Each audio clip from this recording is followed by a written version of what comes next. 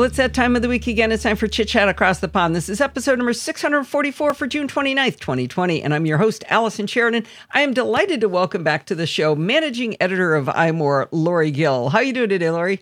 I'm good. How are you? I'm good. I got so much good feedback from having you on the show. Oh, that's fantastic. Oh, yeah. Everybody loved having you on. And the other thing is, last time you were on, we made a play date to do exactly this, to talk about WWDC, right? Yes, that's so exciting. I got that message from you. Let's set up a time. And we were both talking about how it's like we're kids in a candy store, because this is so exciting. This time of year for me is, believe it or not, more exciting than a new iPhone, because my old iPhone can be new. It's really fantastic. Yeah, that is something you said last time. You said everything old is new again. And I was thinking about that going into it. And I don't know that I felt that as much last year, but this year, oh my gosh, it's all new. Everything is new. And how far back devices are being supported on the new toys is really, really exciting. Yes.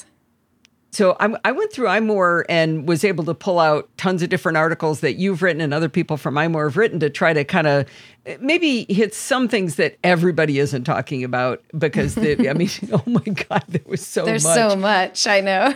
I actually wish there was a game demo just so I could breathe. It was so intense, huh? That's so true. And that's something I'm sure everybody's already heard about, what they thought of the pre-recorded keynote, but that's true. There's sometimes when they go into a demo, a game demo or an app demo, or even a feature demo, you kind of have a minute. You can look, you can check it out, you can start writing your article. Yeah. And they didn't give it, there was no breathing room. We just went from feature to feature to feature to feature, and they gave us so much stuff in a short period of time. I wonder how long it would have been if it had been live. That's the thing, is that they probably would have, they probably would have kept it to something more like an hour and a half, but they would have cut out a bunch of things. So that's what's so great about the pre-recorded. So in my opinion, I actually prefer the live aspect of it because of the just excitement that's around it. But they don't usually have as much. They don't usually get to say as much because they cut some things out because they have to wait for the applause and stuff like that, or have to bring developers up to show their games and apps. And as much as we miss that, they were able to cram a bunch more stuff in to show us what was going on, which I think in this regard was pretty great because of the way Apple announced the Apple Silicon Macs. They needed to dedicate some time to that to really help developers understand what was to come, and they got to really take a huge chunk of the keynote to explain that to everybody. So.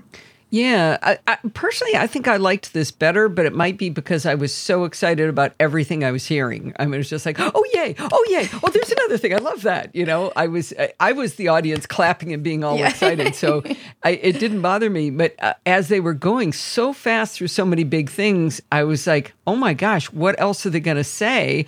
And, we saw the ARM transition coming, but I don't think anybody had leaked all the other stuff. Right? I mean, it was a pretty low leak year. In fact, there's been a lot of hardware leaks recently. So a lot of people have been talking about what the new iPhone is going to look like, or they're talking about whether or not there's going to be a redesign of the iMac or the MacBook Pro or something like that. They've really been spending more time, Apple tags, everything hardware related, and not really dedicating as much time. I think we heard the musings of widgets and some of the features that have to do with iMessages and mentions and a few of those things, but really the massive feature changes that came, there was so much of it that we just had no clue about. There was no rumors about. And I think that made it fun, right? Yeah. That made it even more fun. So we weren't immediately talking about, but what about next year? Because we already knew all that. And the other thing, I was talking on my show last week on the NosillaCast about how I'm really sad that I keep spending money on new Apple devices and I can't tell the difference a week later. Like I bought the Apple Series 3 watch, the Series 4 watch, and then the Series 5 watch. Now, from 3 to 4 was a huge jump. But from 4 to 5, it was like, I just paid $500 to have a watch that was always on. And because I work out so much, I had to turn that feature off. It didn't feel any different from the 4 to the 5. So I'm the idiot who's upgrading every year, but that's what it felt like. And the iPhone 10 to the iPhone XS was the same thing. I was like, I just spent $1,000. And to be honest, I can't tell the difference a week later. Now to the 11 Pro, that was a big jump. That was a big deal. But even the operating systems, when, oh man, here's every new operating system, Catalina. A week later, I'm like, what did they say was new? I got to go find it. I don't remember. But man, you look at Big Sur, it is completely different. It looks completely different. It's incredible. It's just mind-boggling how the user interface has changed so much. This is as big as when Apple updated, they went from the skeuomorphic design to the flat design. I think that was iOS 4. Or was it iOS 7? I can never remember. I want to say 7. There's been a couple of big ones. So I think it was 7 where they switched over from the skeuomorphic to the flat design. And it was such an incredible change that it really felt like, honestly, it felt like your phone was new because it looked completely different. And that's what Big Sur looks like on the Mac right now. My Mac just looks like the outside of it looks different because the inside of it looks different. It's weird to say, but it's true. The littlest things of like more rounded edges or that sort of thinner font or the icons that have 3-dimensional looks to them, which they don't look that great, but I mean, they're there and it makes everything look different. So are you recording using Big Sur right now? I am not because, and I'll put this out there for anybody who's thinking about updating to a developer beta. There's a little caveat in the Big Sur notes that it was kind of buried in there and I didn't see it. So I partitioned my hard drive. I made a second volume on my hard drive. I didn't actually partition it. I made a second volume. I love volumes now. So easy. Love volumes. Absolutely great. But what the note that I didn't notice in there was that it will actually force your main volume to request the update as well. So I installed it. I had Big Sur on, and it was beautiful and great. And I played around with it, and I went back to my main volume, and it was asking me to update to Big Sur. No big deal. I didn't update, but then I realized, if you want to test out Big Sur right now in the current iteration, it's going to put a pathway request to Big Sur on your main. So I just uninstalled everything and I uninstalled the profile so I can hit it. Right, you just never know. And plus, I like to write these articles. So, I like to write how to fix these things. And so I make myself do it so that I can say, this is what could happen. Here's how to fix it. Here's where you might come across an issue. And this is what you do for it. So it was all a good learning experience to be able to tell other people what to do with it. But so right now, my tester MacBook Pro doesn't have Big Sur on it at all because I just uninstalled it over the weekend. So my next step is I'm going to try installing it on an actual partition and see if that doesn't make a difference because they're separate drives, even though it's still part of the main drive. Yeah, it's more like booting from another. Well, actually, they'll be interested to know, is it really different? Whether or not it works, because some of the recommendations I've been getting from some wonderful people on Twitter, thank you to everybody who's been helping me with that, is the really only way to do it with this particular version of the developer beta is on a separate drive, like on an external drive. So, I'm going to try it anyway, though. I'll just delete it if it doesn't work. That's the fun. Yeah, right. Man, you are so my people. I mean, let me break it. Are you a little disappointed when you do stuff and it just works and there's nothing to write about? We always plan ahead for, known issues with the new operating system. We have our little don't forget to write about this when it comes up thing. And we haven't actually had anything with that for the developer betas of things of here are some common problems to look out for. So it's like, everything is just working on this particular iteration. Although in beta 2, it could all burn down and, blow our computers up. So we'll see. My friend Dorothy was saying what I told you last time, which was I'm horrified at the idea of a new OS because it was such a dumpster fire last time. And I told her I hadn't been hearing dumpster fire, but, it's still new, right? It could go all south soon. Yeah, But at least it didn't start out dumpster fire like that. Yeah, it did. Yes. And frankly, it's not even that it started out dumpster fire. It landed in public laps in from, a mostly smoldering dumpster fire. So it was definitely hard last year.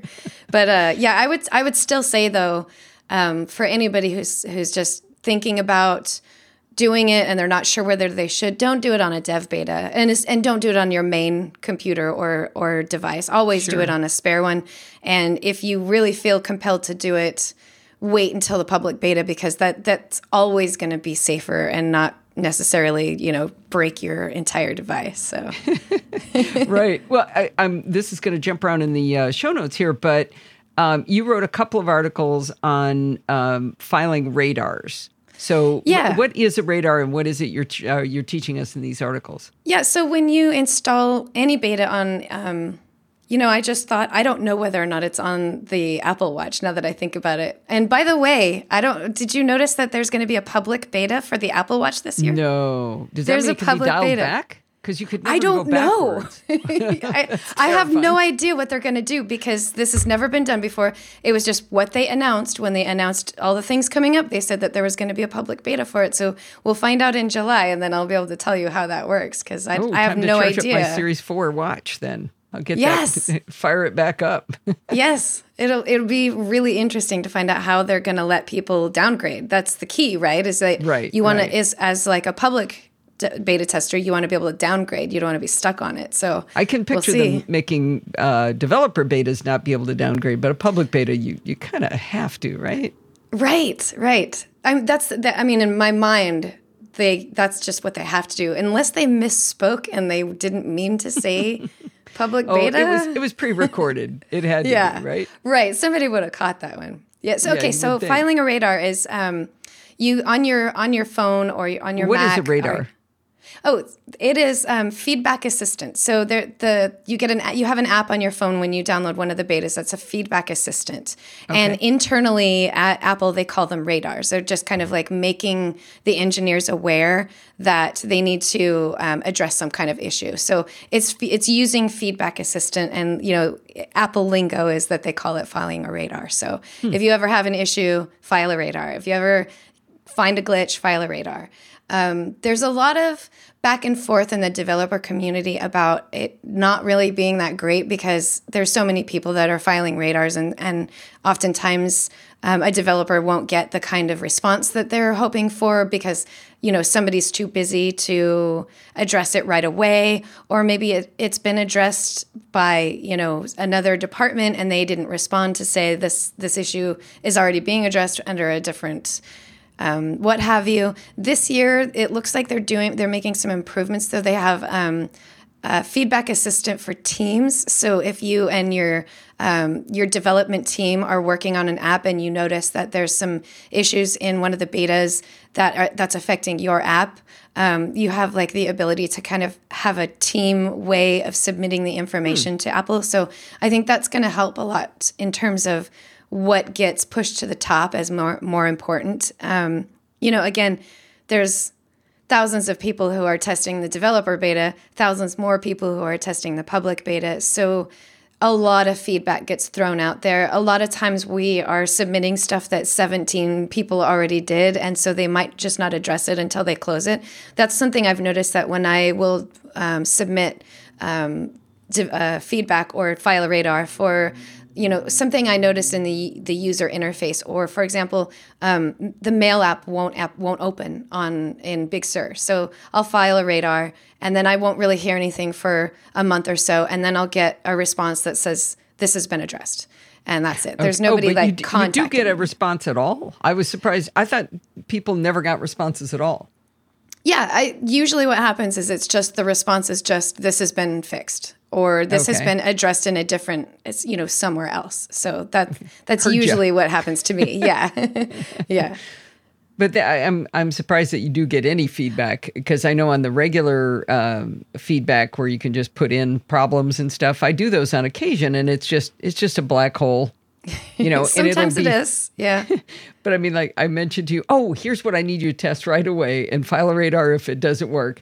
Does your iPad still wake up sideways or upside down when you're on iOS 14? That hasn't happened at all yet. Okay. That has not happened yet. Not a single time. Because that is so frustrating. I know exactly what you're talking about. Me in 13. I mean, not very often. I think it's slowing down Maybe it's starting to recognize which Gravity? direction you're opening. Yeah, you're opening your iPad. But so far, and I've been using my iPad a lot more lately with 14 on it, just because I'm really having a lot of fun testing out all the little features and stuff. So I'm opening it way more often and not seeing that. I haven't seen it a single time. So.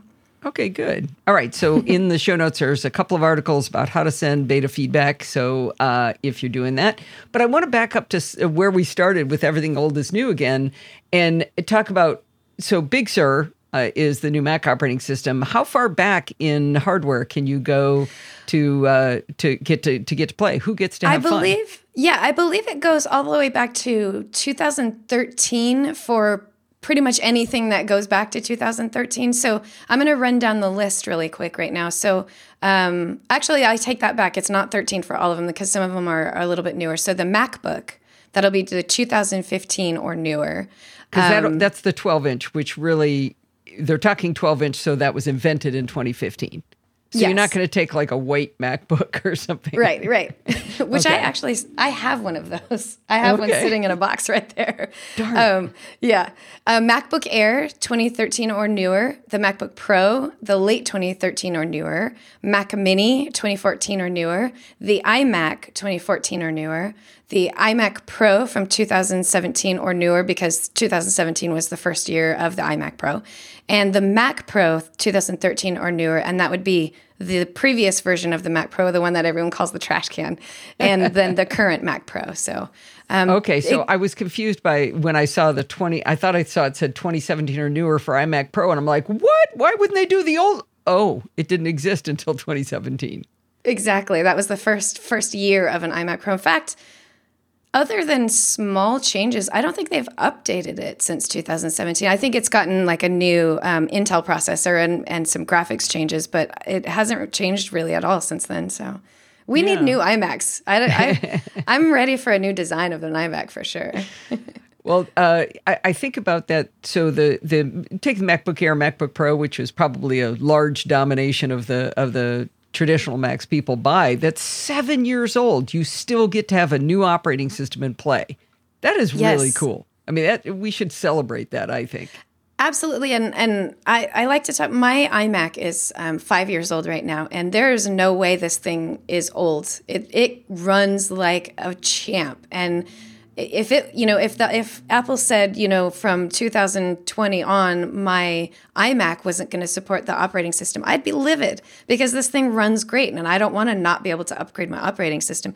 So knowing that they push it further than they do for the iOS devices, they give them an additional few years of support, which I think is really nice. They kind of go back even further. I think most of it is like around the 7-year mark, but there are some seem to depend on certain things. Like I know when they went to metal, that was actually a hardware limitation. They couldn't, by having that feature, they couldn't go back as far as you would have hoped, maybe on a few models. But that's correct. And there were some things where certain features just wouldn't work. Like certain, I think continuity didn't work on older devices because they were using a different Bluetooth iteration. So I think it was like Bluetooth 2. Couldn't support continuity. So even though your computer wasn't very old, you didn't get that feature because it just your computer didn't have that. Couldn't do it. Yeah, I do remember that. I know my iPad couldn't do it. I was all annoyed. But so how about iOS 14? How far back do we get to go with those? So that one, we are talking about everything going back all the way to the iPhone SE, my favorite, which I don't know. I know we're doing audio only, but I really love the iPhone SE, the original iPhone. Oh. It's really my dream. Chiclet. I love it. So yes. So still being able to use I haven't installed it. I'm going to install the public beta on the little iPhone SE because one of my favorite things to do is find out just how much they care about that 4-inch screen, because usually the design is awful when it first comes out. It's all crunched in. It's like somebody just forgot the original iPhone SE, and then a month or so later, a few weeks later, then you start to see all those fixes and like things aren't like laying on top of each other, and they finally get around to fixing it. But I'm always like, ooh, filing a reader. Ooh, this looks funny. Fix it. I feel bad. I've started to write web apps, and when I get down to the iPhone 4 size or the iPhone 5 size, I'm like, who cares about that? No, you have no idea how many people love it. There are still a lot of people who love the iPhone SE, and either it's the main phone that they use still to this day, or they've got a spare one that they just love to play with because it's such a great size. We're a small but loud community of people out there. You're like the Opera users, right? Yeah, exactly. So, all the way back to 2016 with the iPhone SE. So 4 years old. And I believe that's a iPhone 6 and iPhone 6 Plus, if I'm remembering correctly. So it'll be iPhone SE, iPhone 6, iPhone 6 Plus, and newer. Up the round. Yeah, and so then iPhone 5 is cut off. Yes, yeah, and the iPhone 5S, yeah. Right. But no, I read that the iPod Touch is only the 7th generation and up, the 2019. Why would that be? I don't know hardware-wise why that is, other than it's possible that the processor chip, which I can't remember off the top of my head what that is, but it's probably too old. I know the 2019 model, I believe, has a A10 processor, so it's probably maybe A9 and lower, or 8. Maybe it might even be A8, and so it's likely that it has to do with that. That's usually when Apple has a main cutoff, is whether or not the processor chip can handle the new operating system, and that would be why they do that. Okay. Now, on watchOS, I think we can go Series 3, 4, and 5, right? So 2017 introduction? Correct, yeah. And interesting to me is that they've been supporting 2 and up for quite a while. And even last year, I was surprised that they were keeping watchOS to Series 2, because that one, at that point, it was like pretty old. And so it surprises me that they pulled that from the list, that it's now 3, 4, and 5. Well, maybe it's based on which watches still have functional batteries. like if you actually have an Apple Watch Series 2 that you're still wearing, you're probably wearing it an hour and a half at a time, I would think, right? Yeah, exactly. I mean, you realize how teeny of a computer that is. That's still pretty amazing that 3 years back worth of devices are still supported. Yeah, I wish that it could go longer, and I have a feeling that they're going, like, each new Apple Watch is probably getting better and better at this kind of thing and will last longer. But I would like to see Apple Watch last 5 years. You know, this is a pretty big investment. And, you know, I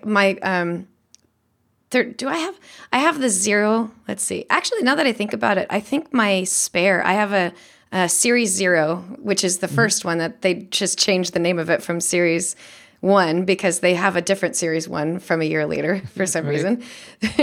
So the Series 0, and I have a Series 2, if I'm not mistaken.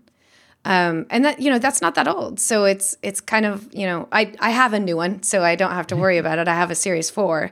But if that was the only one I had, I'd be a little bit bummed out that I couldn't update to the new features that are in the more recent one.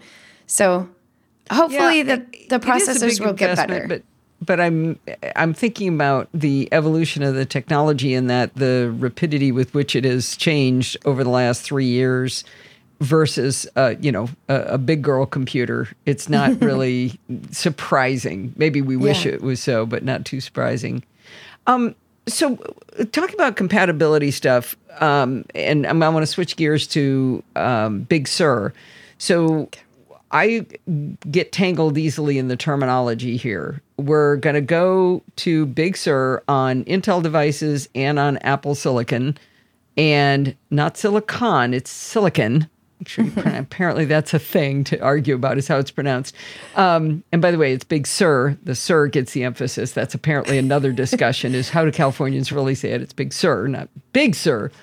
Anyway, as we go to Big Sur, we can do it on Intel Macs that we have now, and we'll be able to do it on the Apple Silicon chips. But there's 2 technologies in there that are going to help us deal with our applications. There's Rosetta 2, and then there's Universal Apps. And I was wondering if you understand that well enough to explain what's the difference and what are we looking forward to there?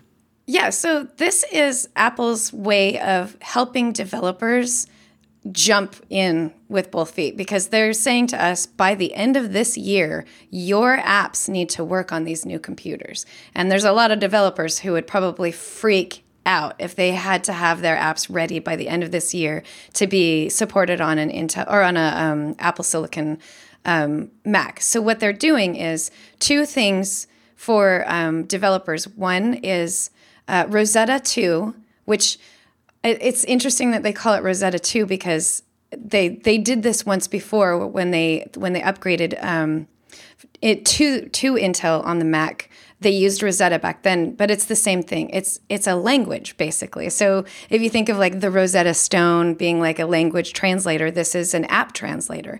So without a developer having to do anything, Rosetta is on my Mac with an Apple Silicon chip, and it will interpret that app so that it works on my Mac with Apple Silicon. So the developer doesn't have to do anything, and Rosetta will just be there. It'll just exist there. And so Apple will most likely support Rosetta 2 for 2 or 3 years, and that will give...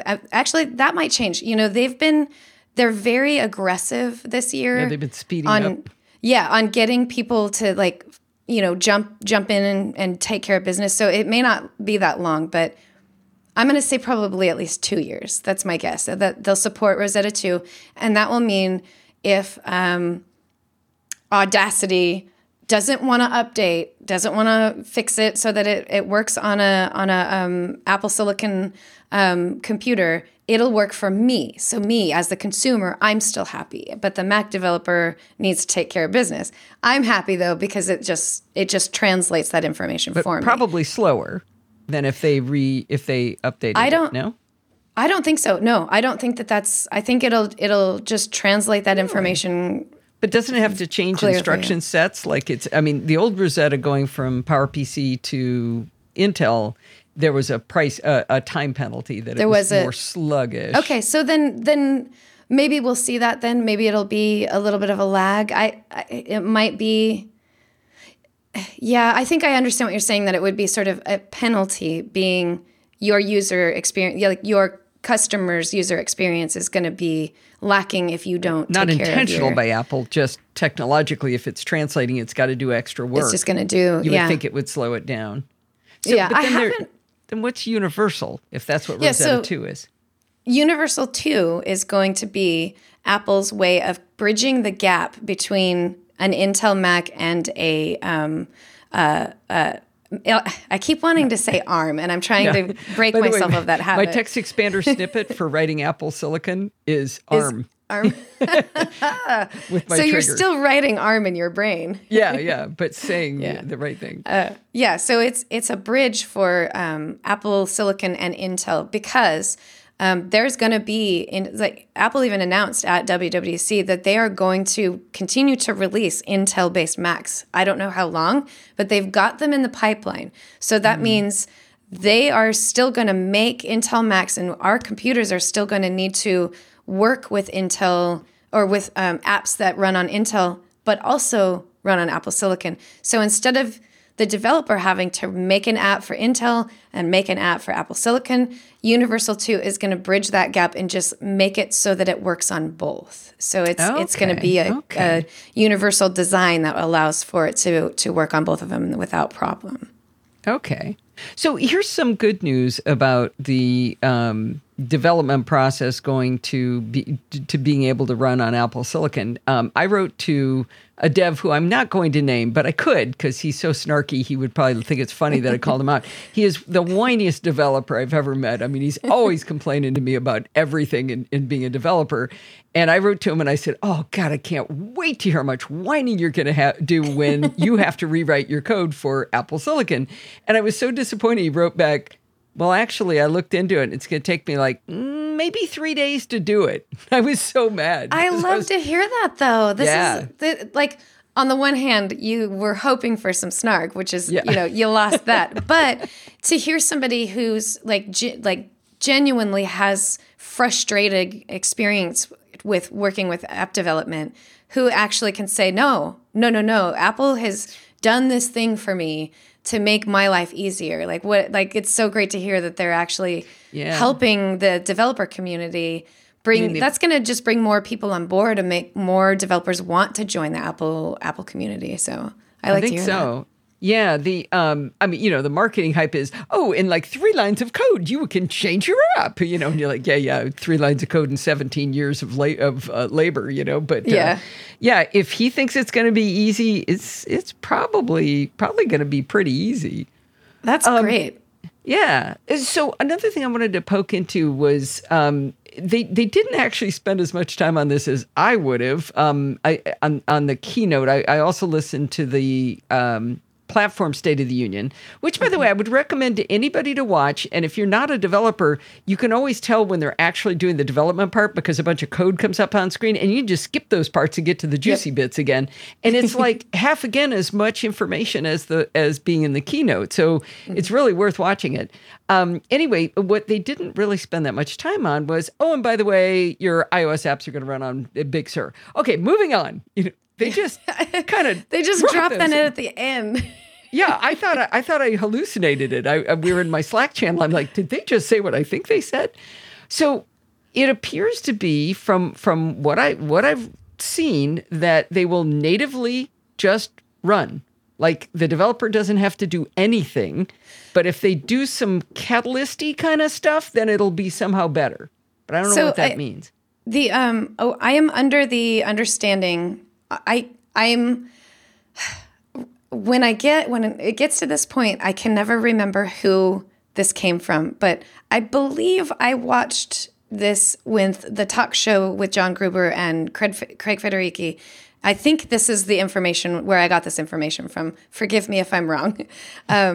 Is that the developer actually has to tick a box that says, yes, I want this to be able to run natively on a Mac. So it's not your app. If you don't want your app in the Mac store, it's not going to appear there without your permission. You actually have to say, yes, I want it to be able to be that on an makes app sense, on a because Mac. maybe you had the same app on 2 platforms and you're making money twice. Exactly. Because it was a lot of work to do both. Exactly. Or you have a better running version that you want people to use on the Mac and they have a different version on their iPhone and you really want them to use the better version on Mac. You can say, no, don't let my iPhone version appear on a Mac. But, once you tick that box. State of the Union too. So, once you tick that box, though. Yeah. Then yes, it just appears. You can even download it from the Mac App Store. Even though it's an iPhone app. They said it'd be in your purchased apps. That all your purchased apps would show. Mm-hmm. Now, when they got into talking about Catalyst, I think this was where I understood that if you just tick the box and you do no Catalyst-y kind of stuff to your app, then it will be translated upon installation. But if you do the Catalyst-y stuff, it'll already be translated. So maybe it's a little slower to launch the first time, or is that the only difference? No, there's differences. There's a lot of little differences that have to do with user interfaces. So if you develop it with Catalyst, you can do things like add the little sidebar that you can use on iPad, or the contextual menu drop-downs that you can use on Mac for apps. You won't be able to do that if you only have an iOS app on the Mac. So it's not going to be an ideal experience for the consumer if it's a touch-based interface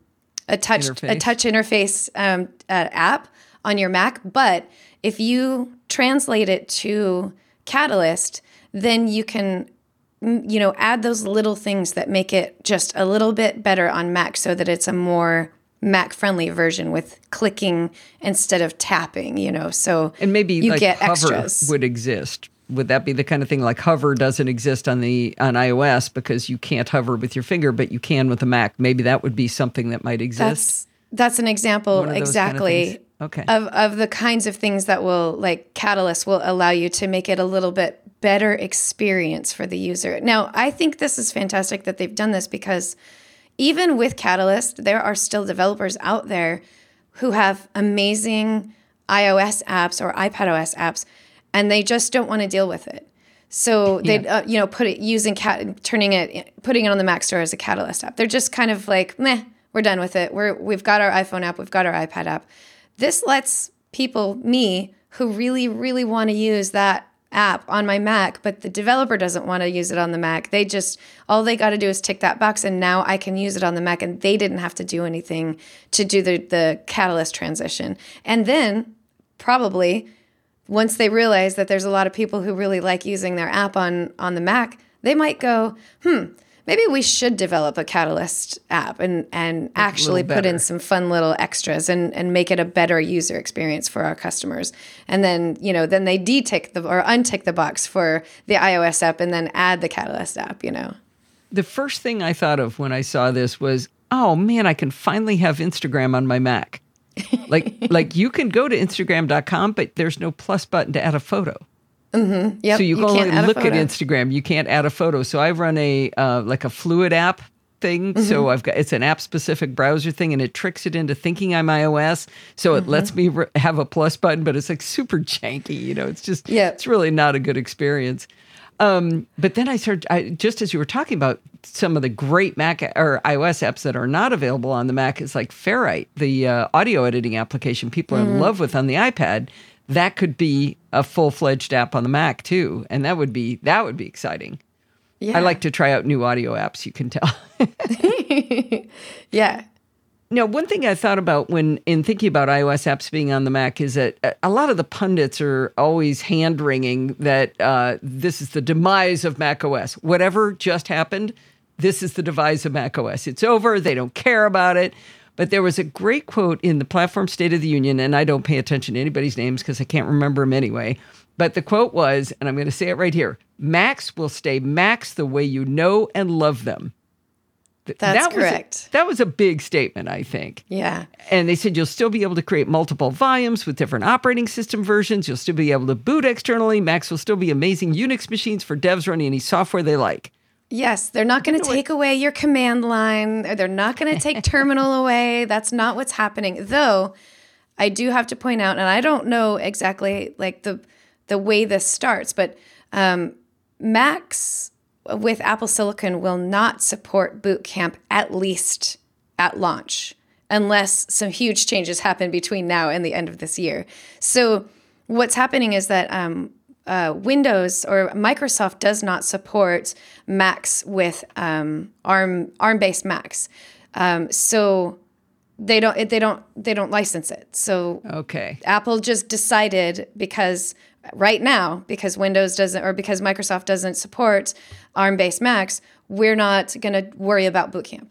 That does not mean that they won't do this at a later time, but that's part of the current launch. So that's why they're pushing virtualization, which is using like Parallels or Fusion. VM Fusion. There's a couple of big ones that are really popular. So they're saying virtualization is perfect on Apple Silicon Macs because they run really great. You don't need Boot Camp. You don't need the same things that you think that you need in your current Mac iteration. Virtualization is going to be fine. I think, however, there's enough people out there. I think it's a small percentage of people that use Boot Camp, but I think that percentage are real loyal fans to Apple, and they're going to be a little bit frustrated, and they're going to speak out pretty loudly that they want Boot Camp.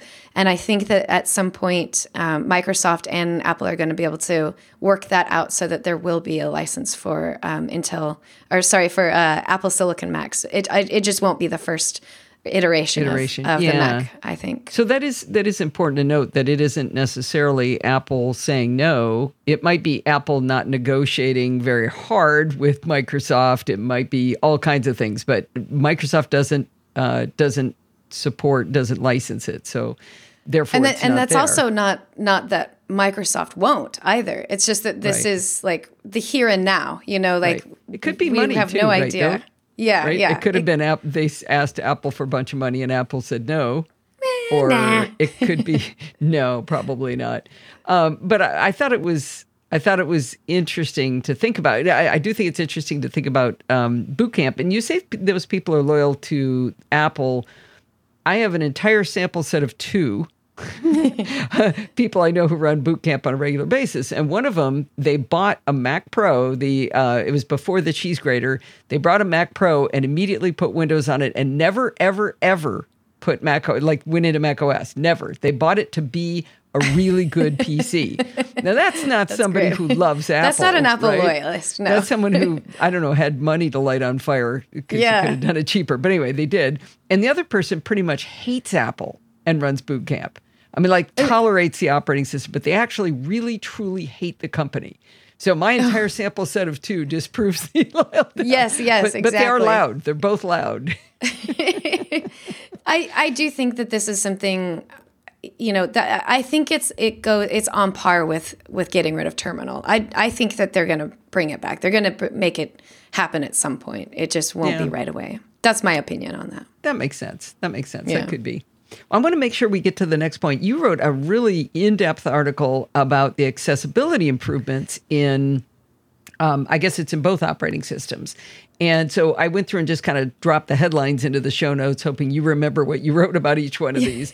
But they're pretty cool. So yeah. And you were really excited about it. So maybe you could walk us through what you remember from all those pieces. So we'll start with headphone accommodations. I'll be as fast as I can about this because there is a lot. No, take time. Headphone accommodations means that so different people with different hearing needs have different hearing needs. So, for example, I have tinnitus, so I can't listen to things that are very bright. Like it actually hurts my ears. So I tend to EQ my headphones lower. I prefer headphones that have a louder bass and not as much brights. So with headphone accommodation, I can actually customize the way it sounds when I'm listening to music versus the way it sounds when I'm talking to people, like voice conversations, versus how I'm listening to. There's a third one. Let's see if I can remember. So it allows you to do it not just Which OS are you talking about right now? I'm sorry. This will be iPhone OS or iOS 14 and iPad OS 14. So, okay. And in fact, I think there was something about the watch too. Maybe there is stuff about the watch. I think this one goes across all of the operating systems. A lot of this is across all of the operating systems because that's what Apple's really good with accessibility. They try to make sure that it works across all things. So I'm just checking. It's driving me crazy that I can't remember what that third one is. So she's looking at her iPhone right now. She's going into accessibility. Trying to find it. Going down 438 different levels. I know there's so many. Audio visual headphone accommodation. Here we go. So it's balance, tone, vocal range, and brightness. And then, so with each one of those, you can also adjust it to have different strengths of that. So if I want it to be vocal range strong, I can adjust for that. And then I can have a different customization that would be brightness slight. So for, my tinnitus, it would lower the brightness when I'm listening to phone conversations or something like that. So that allows for like these very layered customizations for people with different hearing needs. And it's all customizable so that even like later down the road when your hearing needs change, you can adjust that as well. I have a feeling this is also going to get more features as time goes by because I think, as great as this is, there's a huge range of needs for different hearing needs for people, and even people who have never traditionally had hearing issues. As we get older, that changes too. So it'll be great to see how that goes. I've talked to the audience, I think, about this before, but a friend of mine had asked me to come talk to his father-in-law to help him. He had a very sudden loss in vision. And he asked me if I'd come over to the house and help him. And the first thing I found out when I walked in the house was that he's also very hard of hearing, which they hadn't told me. And so we sat down to talk, and it was 6 of us around the table, his daughter and his and his wife and son-in-law and everything. So they're all of us around the table in a kitchen with a tile floor, and the guy's hard of hearing. And I asked him whether he knew about the hearing function on the iPhone where you can set it in the middle of the table if you have the right kind of hearing aids. And he did. He had Bluetooth hearing aids. And we turned it on, and he about fell out of his chair. because his daughter speaks about like this and she mumbles and she speaks at the exact frequency you can't hear. I mean, I could barely understand her. And he went, I can hear her. Oh. And it was the first time he heard his daughter in like 2 years. Hadn't been able to hear a darn thing she said. And then my friend texted me later that they went out to a restaurant and he was able to order from the waitress by himself for the first time in years.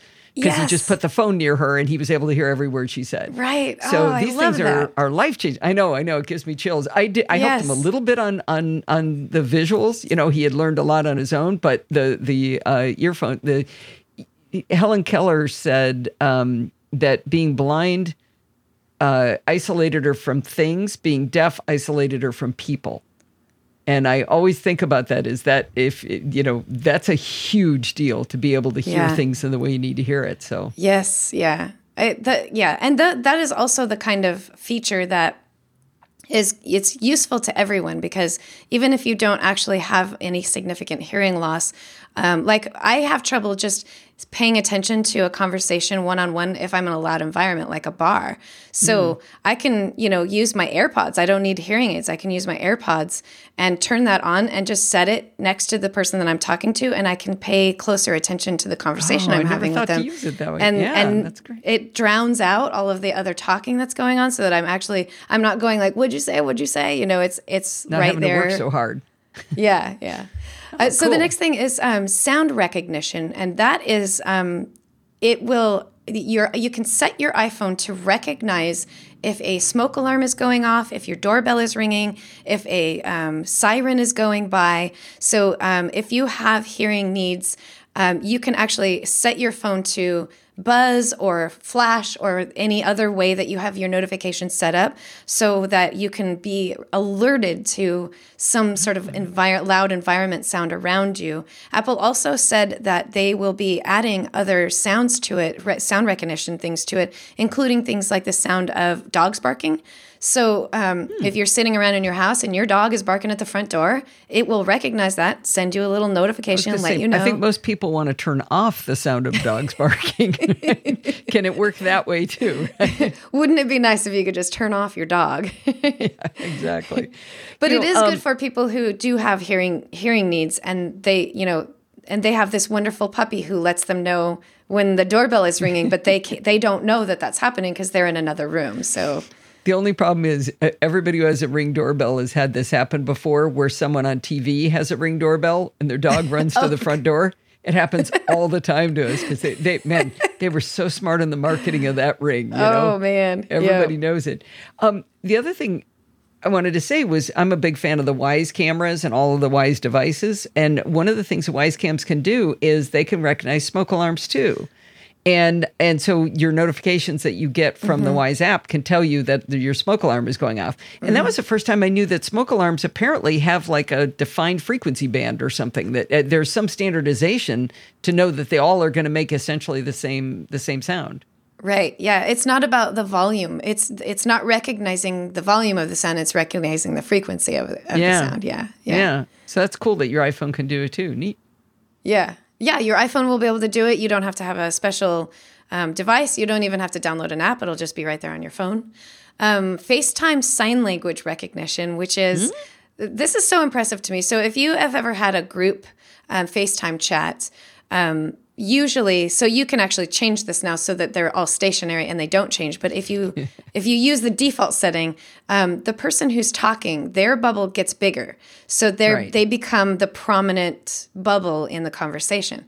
So in iOS 14 and iPadOS 14, and I believe macOS Big Sur, if a person is speaking in sign language, the FaceTime recognizes that and makes that the prominent bubble. No way. So that's crazy. So no sound at all. Yes. It can tell your fingers are moving. Exactly. It recognizes sign language and then makes that the prominent bubble in the conversation. And it will even work when there are people who are speaking with their voices and then other people speaking in sign language. So whichever person is doing the talking in whichever way they're doing it. Crazy cool. Oh, it's that's really impressive. Really nifty. Yeah. You know, people are going to mess with it and do what I'm doing for her on video right now. It's just wiggling my fingers. Just find out how that works. It's like, Obnoxious will it really jerks. recognize your actual language, or is it just recognizing that hands are moving in the screen? Yeah. We'll find out. Yeah. So then there's some more hearing health updates. So let's see. Reading your notes actually that you put in here. Oh, I think the hearing health thing was about when the audio is too loud. I know WatchOS Series 4 and up will notify you if you're subjected to noise over a period of time. Yes. So it's right now it's the noise app on your Apple Watch. That's how that works. And you get a little notification that says, you're in an environment that's above a certain decibel. So the updates are including more information about that hearing health. So instead of just you're in an environment that's above a recommended decibel level, it says, on Tuesday, it'll say, for this week, you've maxed out your recommended decibel level. So if you don't want rock concerts, Lori. Yeah. If you don't want to worry about suffering from hearing loss or hearing issues, you should probably go to an environment, put some earplugs in, go to an environment that's not as loud. So it lets you establish more than just one day at a time or one moment in time. And it's also going to offer a 30-day outlook of the different times and environments in which you were, in loud environments. I'm in a band, so I'm for the last 3 months, I haven't been in any loud environments, but I'm usually in loud environments 3 days a week. Your ears are minimum, probably going, whoa. So awesome. Yeah, exactly. So I do wear earplugs. Oh, good. So these changes, this is still specific to the Apple Watch? So now it's also going to be available in the Health app on your iPhone or iPad. Is the Health app on the iPad? I don't think it is. I don't think it is. I don't think it is. So I'm going to say iPhone because I don't think the Health app is on the iPad. You'll be able to see that information. But collected by the watch? The what? But collected by the watch? It is collected. The watch. It is collected by the watch. I don't think that this information is collected on just your iPhone. So I believe you still have to have an Apple Watch to use it, but you can view the Health app information on the iPhone. Isn't it kind of funny? Wouldn't you think it'd be the AirPods that would be collecting the information?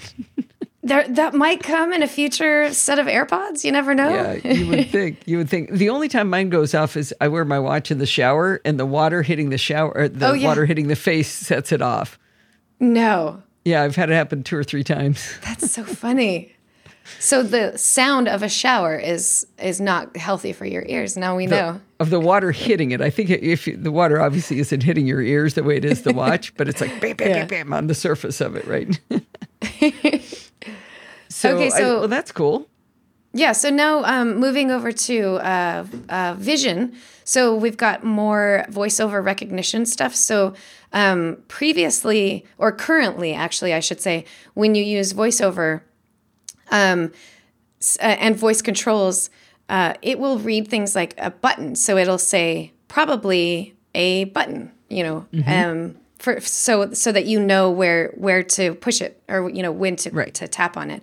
So in iOS 14, they're adding tables and lines, sliders, and all that kind of stuff. They're updating it so that even if an app developer forgets to include those descriptors, it'll automatically recognize them and it'll say something like probably a slider. And, by using the term probably, they're hoping that the developers will also go, oh, that's right, I got to make sure that I put these voiceover descriptions in here so that people know what these are. It used to be that you weren't supposed to use that descriptor because, like, if you wrote back button, then what the voiceover user would hear was back button.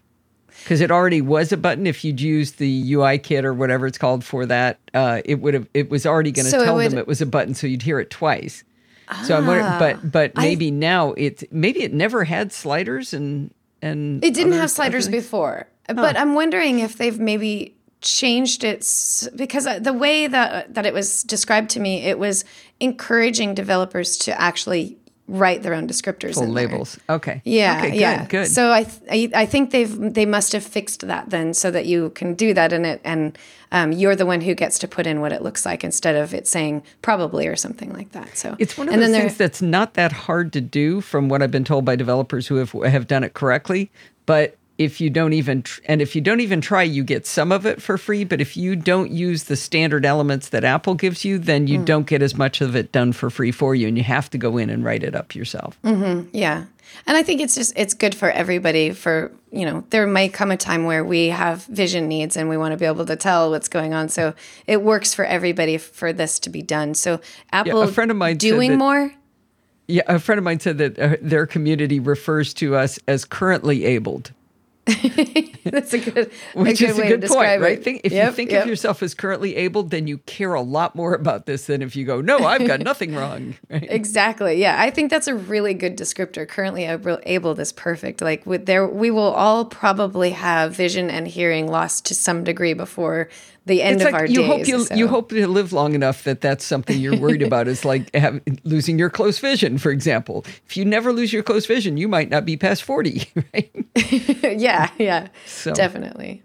And they're also doing better with contextualizing image descriptions. So instead of something like, the way it was described to me is, instead of an image showing two people sitting at a table in a chair, or two chairs and a table, two people sitting, it'll say something like two people sitting in a restaurant enjoying a meal. So that gives a better visual descriptor that takes into context more than literally the objects in the image, but it takes all of the environment into account so that the descriptions are better to interpret. That makes me realize I'm not doing as good of a job with my own alt tags, because I would have said two people sitting in chairs. And I would have felt like, whoa, I really stepped out, did a lot extra. Yeah.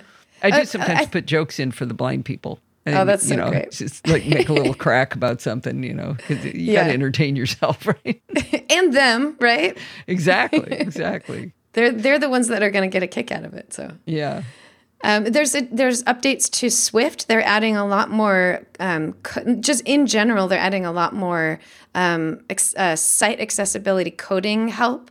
So preview, the Swift preview that they showed off at WWDC, there's going to be vision accessibility versions of that. So I think they're calling it blind Swift preview, so that there's more descriptors and ways for people that are sight impaired to continue to code. So that's in Swift, and I believe Xcode, they're doing the same thing. There's going to be additions to vision impairment for coding things in Xcode as well. So then BackTap, I think you've probably heard about this one. So I've only vaguely heard. Forget if I confessed at the beginning, but I took a week off from pretty much all tech, and other than seeing the keynote, and then I watched nothing and listened to nothing. So describe what BackTap is. Yeah, so BackTap, it's an accessibility feature that Apple implemented for people who have mobility needs. So if, for example, you want to take a screenshot. So normally to take a screenshot on, say, an iPhone 11 Pro, you would hold down the side button and one of the volume buttons. That's how you take a screenshot. If you have mobility needs, it may not be that easy for you to press those buttons. So instead, you can map taking a screenshot to tapping the back of your screen 2 times. So if you just double tap, you've just made something happen on your phone. In my case, I actually mapped it to Control Center just to do it. So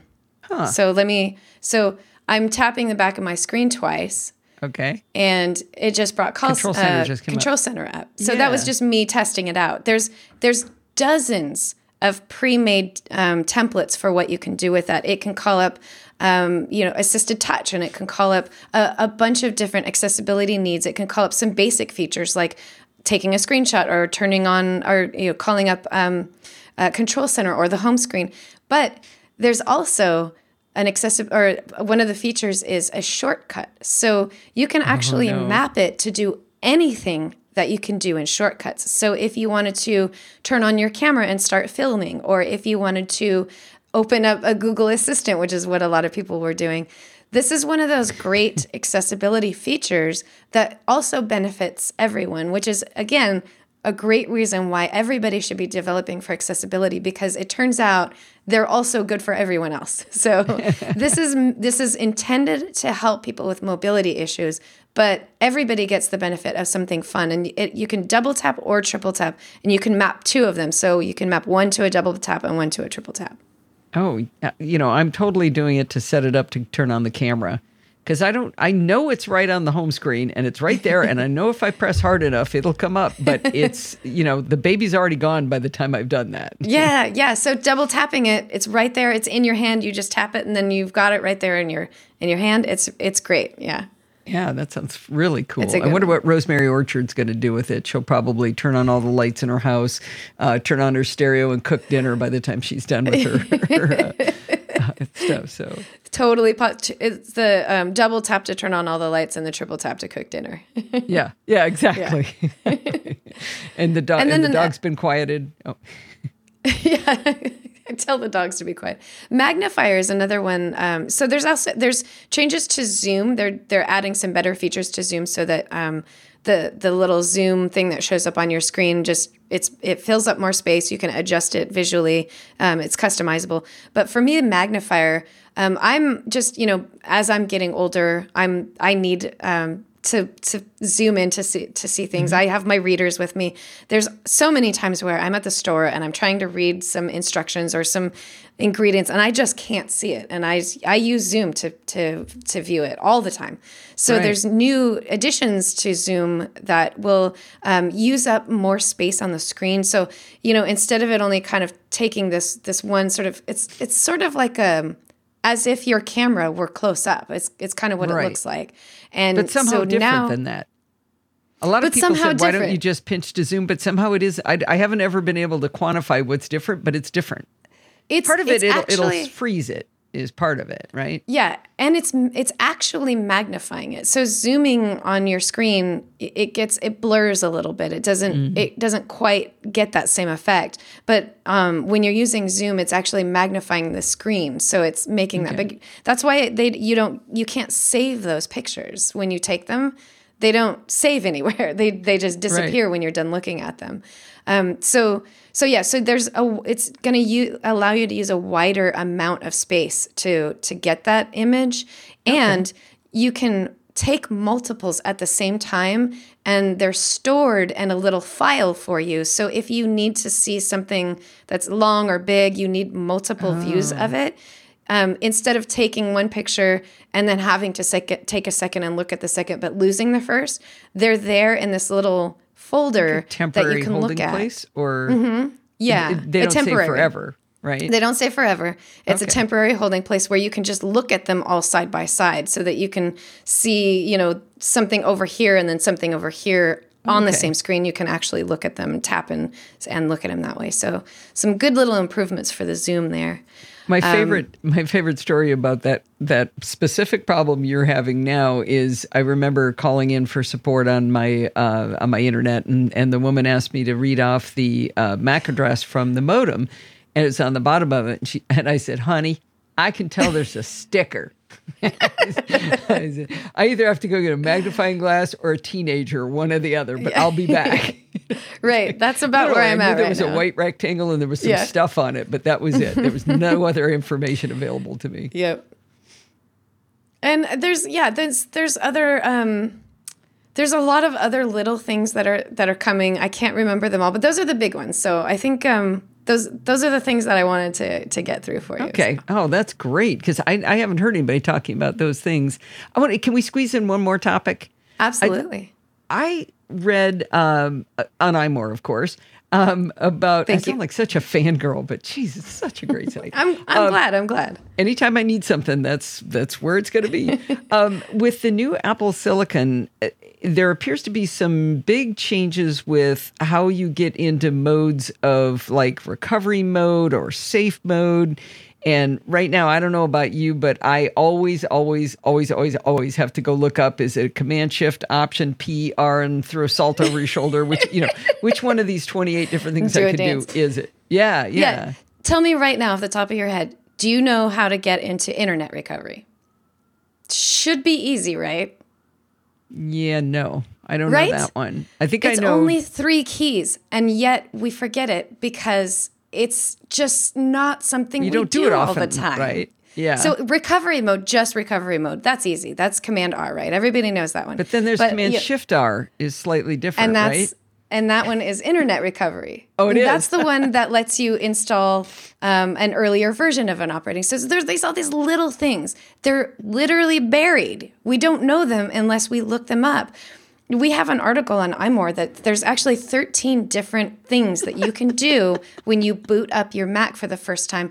I didn't even know about it when we wrote that. I was like, wait, what? You can do that? 13. I didn't know. Oh my a lot God. of it is a lot of them are things that usually, tech support would do. They're not really intended for like the day-to-day like people, the system diagnostics thing they make you do where the diagnostic gets sent to them.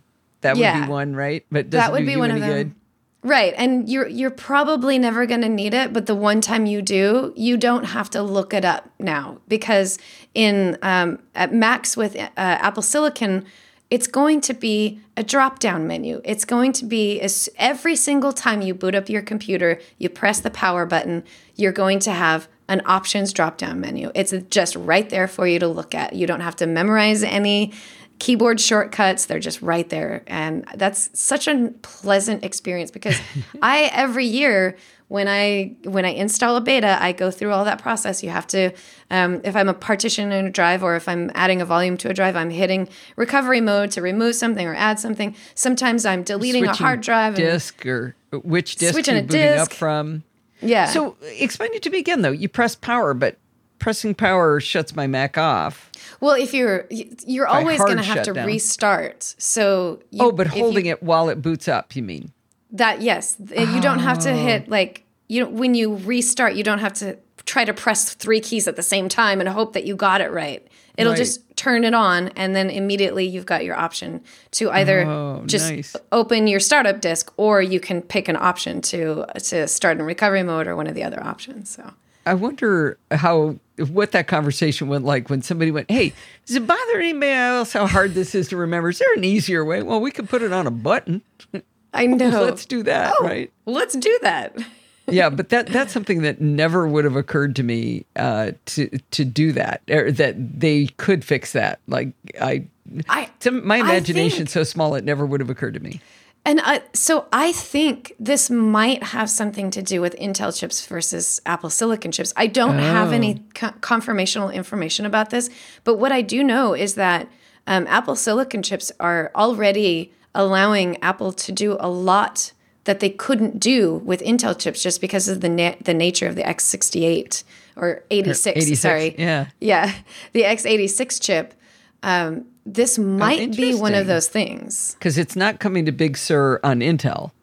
Right. It's only coming on the Apple Silicon chips. Okay, maybe. Yeah. Then I'll forgive them for that.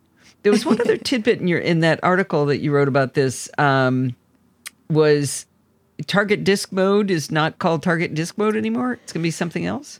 They're sunsetting it. They're getting rid of it, and they're replacing it with I think it's called Apple sharing mode. I think it was Mac sharing mode. Mac sharing mode. Thank you. Uh-huh. I don't really know the details and the differences about this. This is just some bits of technology that I'm not totally familiar with. But the impression that I get from it is that it's all part of the way that Apple could access your Mac remotely. I think it might have something to do with that. So I think in your article you referred to it that Mac sharing mode would turn it into an SMB file server. So in that case, if it's on your network and it's an SMB file server, maybe that's how you're going to just mount it over SMB to another Mac, for example, to move the data. Yeah. Okay. So yes. See, this is all a little bit outside of my wheelhouse. I'm not super comfortable or familiar with this stuff. So what you're describing actually makes the most sense. So that sounds right. Well, I read most of it in your article, but I don't know about you, but I can't remember who I talked to last week. So, well, we could obviously go on for 7 or 8 more hours. We did try to just cherry pick some things I think were a little bit off the beaten path to talk about and dig into. And I really enjoyed talking to you about it.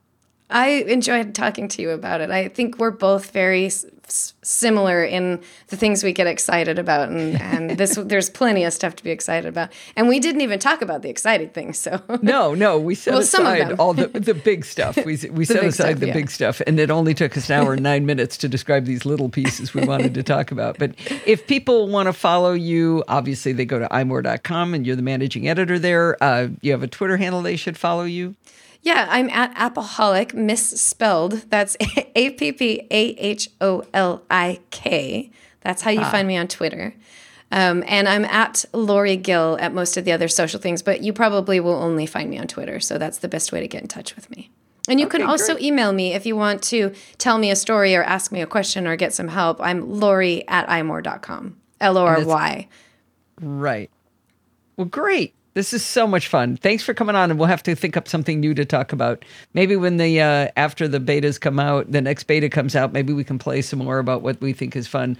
I'll probably wait and do the public beta, I think, on some spare devices. And by then, I'll probably have a couple of weeks under my belt so we can talk about things. And when you're looking for something and trying to find, where's that one feature, I will hopefully remember where it is, and we can talk about how to get to it and stuff. Yeah, they said July, so that's, 2 days from now? I know. Or who knows how soon? 32 days from now, one or the other. Yeah. All right, thanks so much, Lori. Thank you. I hope you enjoyed this episode of Chit Chat Across the Pond. Did you notice there weren't any ads in the show? That's because this show is not ad-supported. It's supported by you. If you learned something, or maybe you were just entertained, consider contributing to the Podfeet podcast. You can do that by going over to podfeet.com and look for the big red button that says Support the Show. When you click that button, you're going to find different ways to contribute. If you like to do a one-time donation, you can click the PayPal button. If you want to make a recurring contribution, click the weekly Patreon button. Or another way to contribute is to record a listener contribution. It's a great way to help the NosillaCastaways learn from you. If you want to contact me for any reason, you can email me at allison@podfeet.com, and you can follow me on Twitter at Podfeet. Maybe you want to talk to other NosillaCastaways. There's 2 great places to do that. You can do that in our Slack group at podfeet.com/Slack, or you can join our Facebook group at podfeet.com/Facebook. Thanks for listening, and stay subscribed.